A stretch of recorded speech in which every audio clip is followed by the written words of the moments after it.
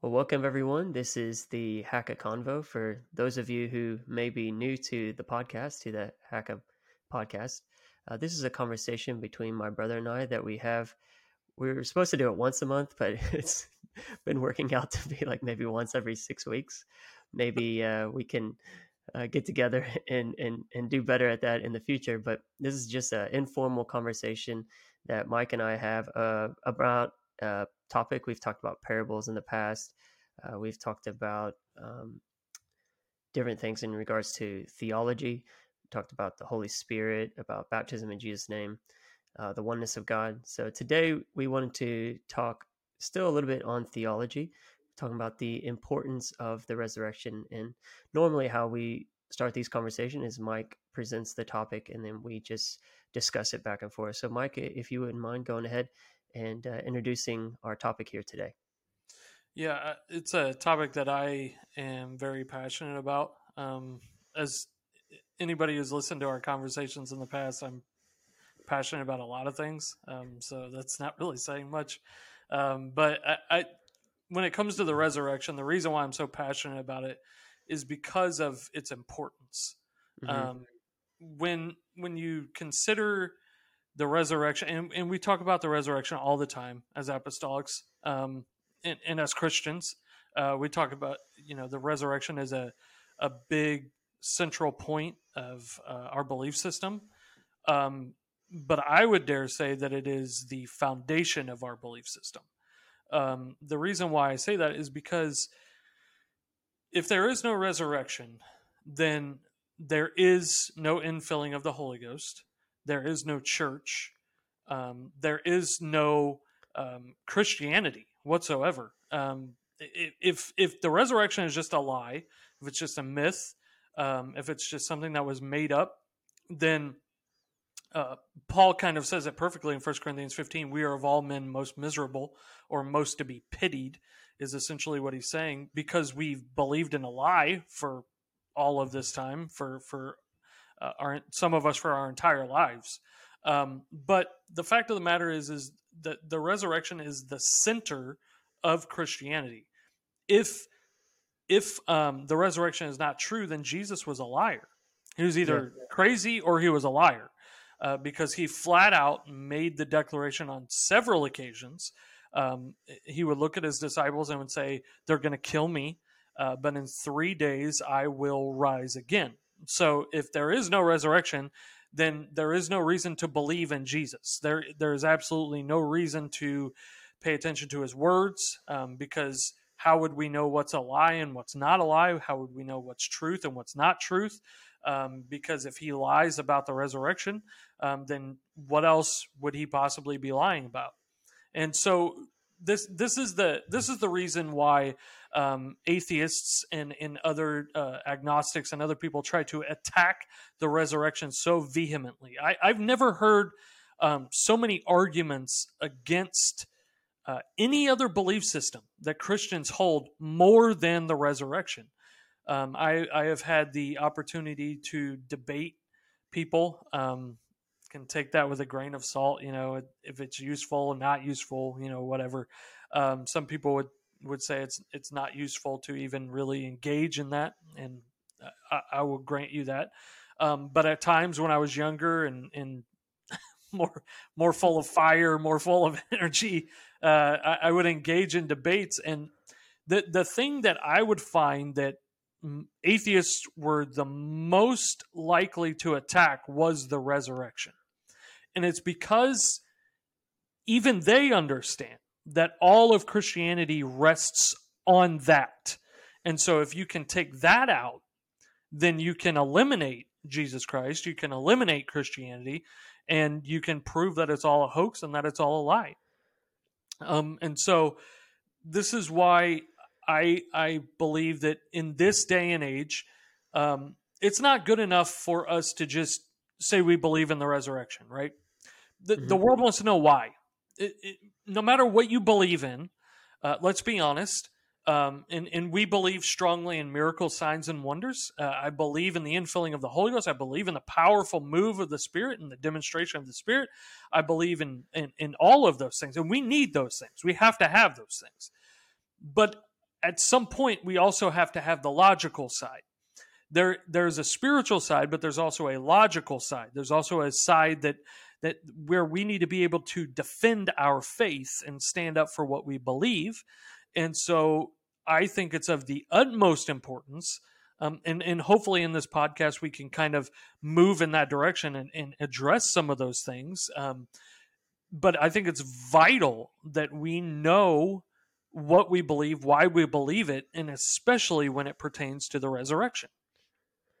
So when you say that Jesus would be a liar if he didn't rise again, what do you mean by that? What would you point to in Scripture where Jesus would be found a liar if he wasn't risen from the grave? Yeah, there are several scriptures, and even Old Testament passages, right, where you see in the Old Testament, Isaiah deals with it, and some of the other prophets deal with the fact that Jesus was not just another man, but he was actually God in the flesh. And then when you flip over to the New Testament, um, Jesus says on several occasions that he would rise again from the dead. He didn't say I might or it could happen. He said it's going to happen.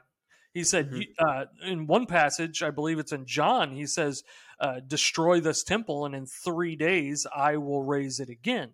And what he's saying there, and John makes it very clear what he's saying there. He even explains what he means at the end of the section of that passage. He says they all knew that he spoke of the temple of his body.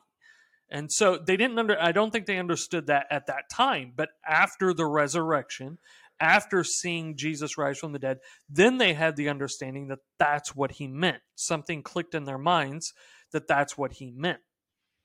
Yeah, he also compared himself to Jonah, as in Jonah was Yeah. 3 days in the belly of the whale. And yeah, he repeated it on multiple occasions to his disciples. I've even preached a message once where I was talking about how shocked the disciples were when Jesus died. And it's like literally, a few weeks before that, he's spelling it out verbatim what is He actually said going to it happen. so I'm going to many go to times. Jerusalem. I'm going to be betrayed. I'm going to die, but don't worry, I'm going to rise again. Yeah. And his disciples were distraught because maybe they weren't listening, maybe they weren't comprehending. But yeah, he definitely testified to the fact beforehand. He said that he would rise again. So if he didn't rise, obviously, then he would be a liar. And that's why the arguments that the Muslims put forward about the resurrection really don't make a whole lot of sense to me. Because if you're saying that he is a prophet, then why, a prophet wouldn't go around lying about who he is or who he's supposed to be? I mean, I'm guessing they would say that those documents have been doctored, but I just don't understand why they would even attempt to group Jesus into their religion or into their ideology, um, if they're not even accepting what he says at face value. Yeah, yeah. I mean, and that's the issue that I've had with the Muslim religion, along with many other issues. But that's one of the main ones: is you either believe what Jesus said or you don't. Right? It's that simple. So he said he was going to rise from the dead. He rose again from the dead. So if you're going to make him a prophet in your religion, then and you're going to deny the fact that he said, and we'll get into this maybe even a little bit later, but Paul says there were over 500 witnesses who Hmm. saw the risen Lord after he rose from the dead. If you're going to deny all of those people, deny Peter, deny Paul, deny Jesus himself, how can he be a prophet in your religion? It makes no sense. Yeah, it And doesn't. so the reality is you either believe in the resurrection in Jesus or you don't. And it's that simple. If you don't believe that Jesus rose from the dead, then there's no reason to believe in Jesus whatsoever. Yeah, and Paul dealt with that, and you've got written here, you referenced it already in 1 Corinthians 15. Would you mind unpacking that for us a little bit here? Yeah, How did Paul absolutely. address this? Yeah, so in First Corinthians chapter 15, if you've never read the book of First Corinthians, I would encourage you to read it. It's a long read, but it's well worth it. But a little bit of background information for those who may not know. the Corinthian church was messed up, had a lot of issues, had a lot of problems. And in I mean, basically the entire book of First Corinthians is Paul just addressing one fire after another. I mean, it's crazy. If you read the book, it's insane. And so you arrive at First Corinthians chapter 15, and in First Corinthians chapter 15, he addresses the issue of resurrection because there was a belief system. We don't know whether it was the Gnostics. We don't know. It could have been an early form of Gnosticism. It could have been a different group.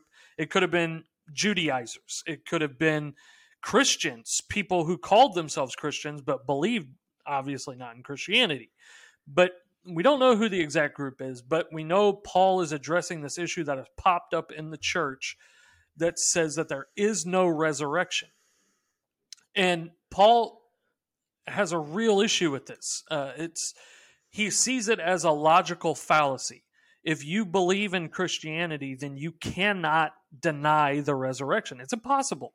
And it's like we broke down already in the conversation earlier. If you don't believe in a resurrection, then you don't really believe in Jesus Christ. And Paul goes down through 1 Corinthians chapter 15 and he lays it out. He makes the argument, and he basically says that if you don't believe in it, then your faith is dead. Your religion is in vain. Everything. Think about it. You have millions of people throughout history who have laid their lives down for this gospel. They've given their lives up for it. All of that is in vain if there is no resurrection. And that's Paul's entire point in 1 Corinthians chapter 15. All of this stuff that we're going through, all of this stuff that we're facing is in vain. Your belief system is in vain. Your faith is in vain. You can say you're a Christian all you want to, but if you don't believe in the resurrection, if you don't believe that Jesus bodily rose from the dead, then you don't really have Christianity. You have some other weird form of mysticism or Gnosticism or whatever. And so he basically, 1 Corinthians chapter 15, if you've never read it, read it for yourself. I cannot even come close to doing it justice. But he goes down throughout the whole thing. And he talks about the resurrection and how there are different bodies of resurrection, and he gets to the end of the chapter and he lays it out and he says, he talks about giving thanks to God for all of this stuff, for the resurrection, for all of it. And so read the chapter yourself. But 1 Corinthians chapter 15, basically what he's saying is you have this form of belief system that has crept into your church, and you better get it out. You better get rid of it, because at the center of what we call Christianity is the resurrection of Jesus Christ. It almost sounds redundant what we're saying, but it needs to be said that, and that's, I guess, the purpose of good theology, is that even though it may feel a bit redundant in repeating it, maybe preaching to the choir a little bit, it still needs to be said, and we still have to be able to defend what we believe. It's not enough just to believe it for believing's sake, but just like Paul, you have to be able to write it down, flesh it out, and obviously he was under the unction of the Holy Spirit when he was writing, but we have to be able to flesh out our thoughts on this and our beliefs on this. You also talked about how that he referenced when Jesus rose again that there were 500 witnesses. I think that's so important because those people would have still been alive when he wrote that letter. Yes, the people that experienced the resurrection physically, they saw him ascend. They would have been part of the church. So there were people there ready to testify to the fact that he did rise again. You had the disciples that were ready to testify to the fact that he did rise again. And people saying that, this is all made up, that this is a lie.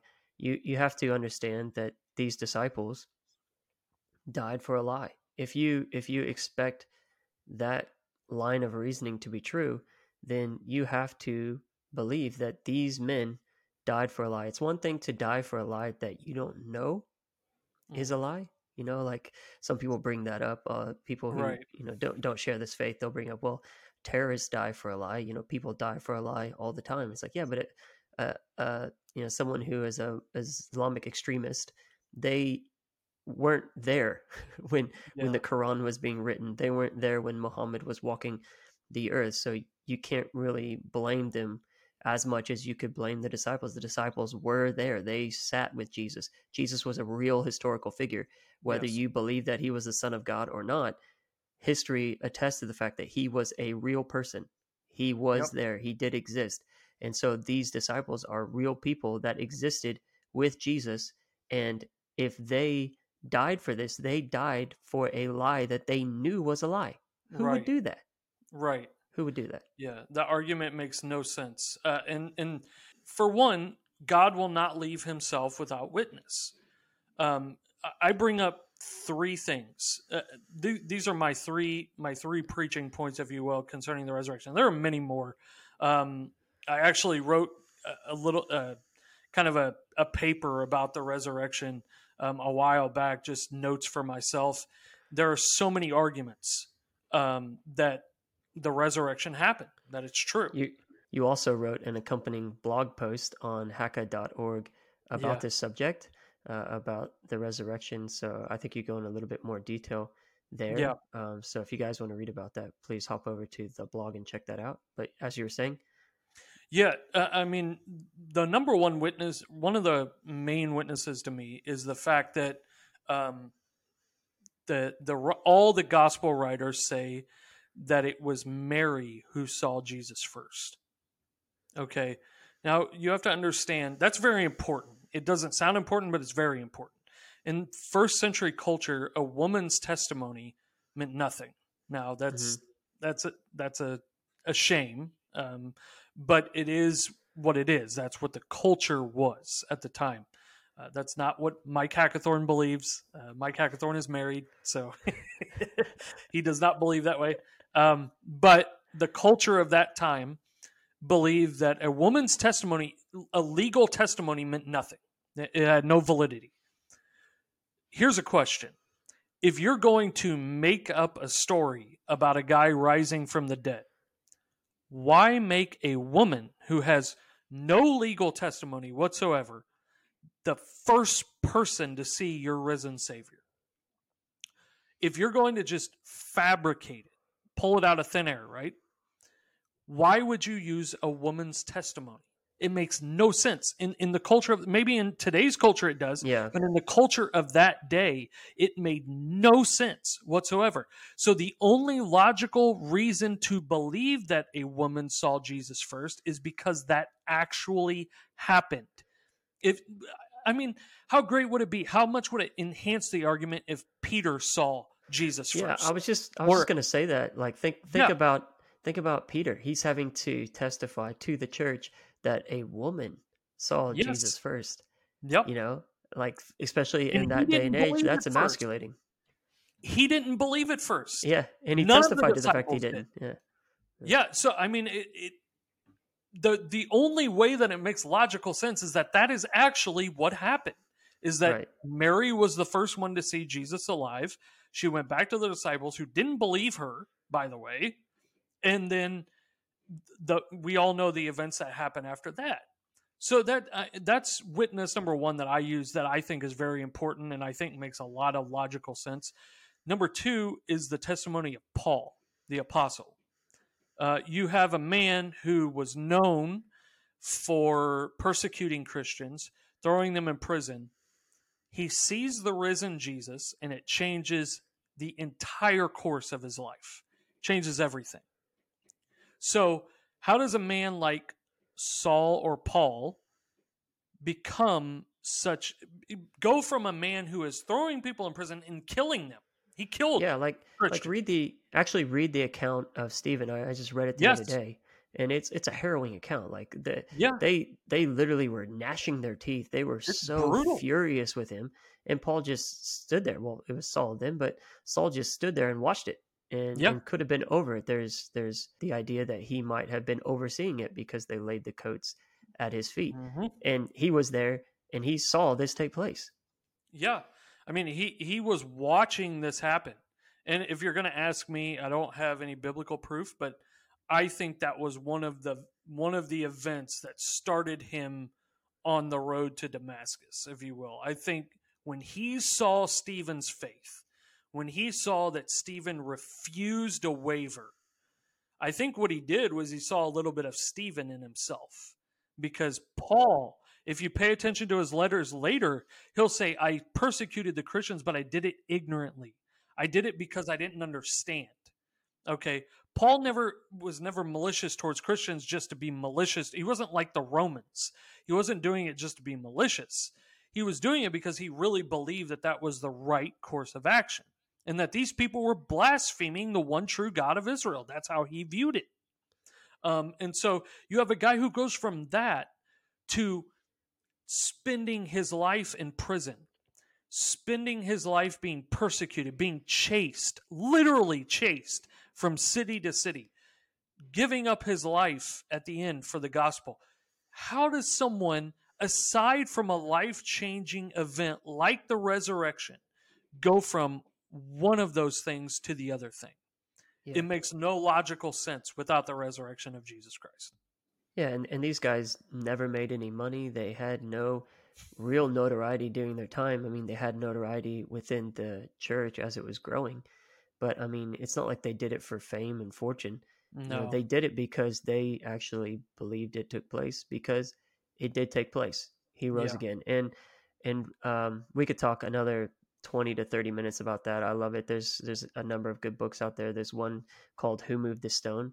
I love that book. It's an older book. It was written in like the 1920s, 1930s, but the guy who wrote it, he was an atheist, and he was setting out to disprove the resurrection, did his studies, and through his studies, he ended up coming to faith in Christ, and he wrote that book. There's another one, The Case for Christ, The Case for the Resurrection. Those are all great books. Yeah. Those are really entry level books that you can read about, proofs for the resurrection and that sort of thing. But we wanted to finish up the last segment of this conversation talking about why the resurrection is important to you. The fact that it happened is amazing, but why is that important to you as a believer? So if you wouldn't mind sharing with us a little bit, Mike, why is the resurrection important for the Christian? Yeah, that actually ties into my last witness perfectly. When I think about the fact that the resurrection takes the Bible from just a story to a personal experience. And what I mean by that is I don't believe in the resurrection because a bunch of guys wrote about it 2,000 years ago. No disrespect to them whatsoever. That's part of the reason I believe in the resurrection. The main reason I believe in the resurrection is because I've experienced it for myself. And when you experience it for yourself, it changes everything. And what I mean by that is the infilling of the Holy Ghost. Paul says, if any man does not have the Spirit of Christ, he is not of his. But he also says, if you have the Spirit of Christ, it's the Spirit of Christ that will quicken you or make you alive. And so the only way that what happens is you go through the same thing that Jesus went through when he died and rose again. When you receive the Spirit, you go from dead to life. And that's what the resurrection has always been meant to represent. See, this is why it's so important. Okay? This is why I'm so passionate about it. It's not just a story. If Jesus just rose from the dead, that's cool. He's the only guy in history who's done that. That's really awesome. How does that apply to me? The way that applies to me is that when he rose from the dead, he sent back his Spirit. And now his Spirit lives inside of me and makes me alive. And so now I have that resurrection power inside of me. That is the power of the resurrection right there. This is why we preach it so hard. This is why we believe it so hard, because it's not just a story. It's not just something that happened 2,000 years ago. It's something that I experience every single day of my life, and something that you can experience every single day of your life. It's not for one person. It's not just for excuse me, I'm getting on my soapbox and preaching a little bit, but it's not just for people who you would perceive as good or people who you would perceive as deserving it. None of us deserve it. None of us are worthy of it. But the power of the resurrection, the power of the Holy Ghost, is that it's for everyone. It can, and it will change your life. And the resurrection is what started all of it. That's why I'm so passionate about it. That's why we believe it so very strongly as Christians. I was about to get up and start shouting, clapping in the middle of that.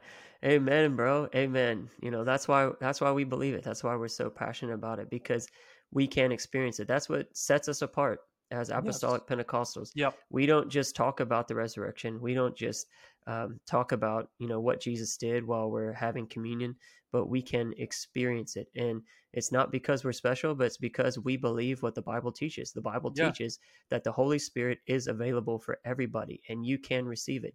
If you have Yeah. faith, if you believe in Jesus, you can have resurrection power inside of you. Yeah. Listen, I don't care what you call yourself. I don't care if you call yourself Catholic. I don't care if you call yourself Baptist. I don't care what you call yourself. You can experience the power of the Holy Ghost. All you have to do is read the Bible, believe what it says, and apply it to your life. It's that simple. It really is that simple. And we've made Christianity so difficult about having to follow this and follow that, and those are good. Rules are good. Rules are not bad. Rules are good. But the reality is, my relationship with Jesus Christ goes back to 2,000 years ago. That resurrection power that brought him out of that grave, that now lives inside of me. And when that trumpet sounds, as the old song says, my feet are not going to stay on the ground. I'm going to go to meet Jesus in the air because I have that resurrection power inside of me. And the good news is, it's not just for me, it's also for you. And it's for whoever wants it. Preach on, man. Preach on. Oh, wow. I love it. I love it. I love preaching about it. I love talking about it. The It's powerful, resurrection, man. the power that His Spirit brings in our lives, the power to overcome, the power to be a witness, the power to be a Christian. You need that Yes. power in your life. You need that every single day. You need to be renewed in the Spirit and allow it to change your thought life, allow it to change your behaviors, allow it to change the way that you live, the way that you breathe, the way that the way that you operate. Everything. Amen. Amen. Oh, wow. Well, I knew I would enjoy talking to you about this. I wish we had another 30 minutes, but we both have time constraints on us today. But Mike, thanks again for your time today for discussing this great topic. Did you have anything else you wanted to leave us with before we finish up? No, just want to say it's always a pleasure. Always enjoy this. Always enjoy the opportunity to talk to you, and for all of those who are listening, um, it's an honor to be able to even speak about what I believe to you, and I just thank you, Greg, for setting this up. This podcast is amazing. It's blowing up. It's blessing people all over the world, and it's awesome. Amen. Well, praise God. Thank you again, Mike, and thank you all for listening. We look forward to seeing you all next time on the Hacka Convo on the Hacka Podcast.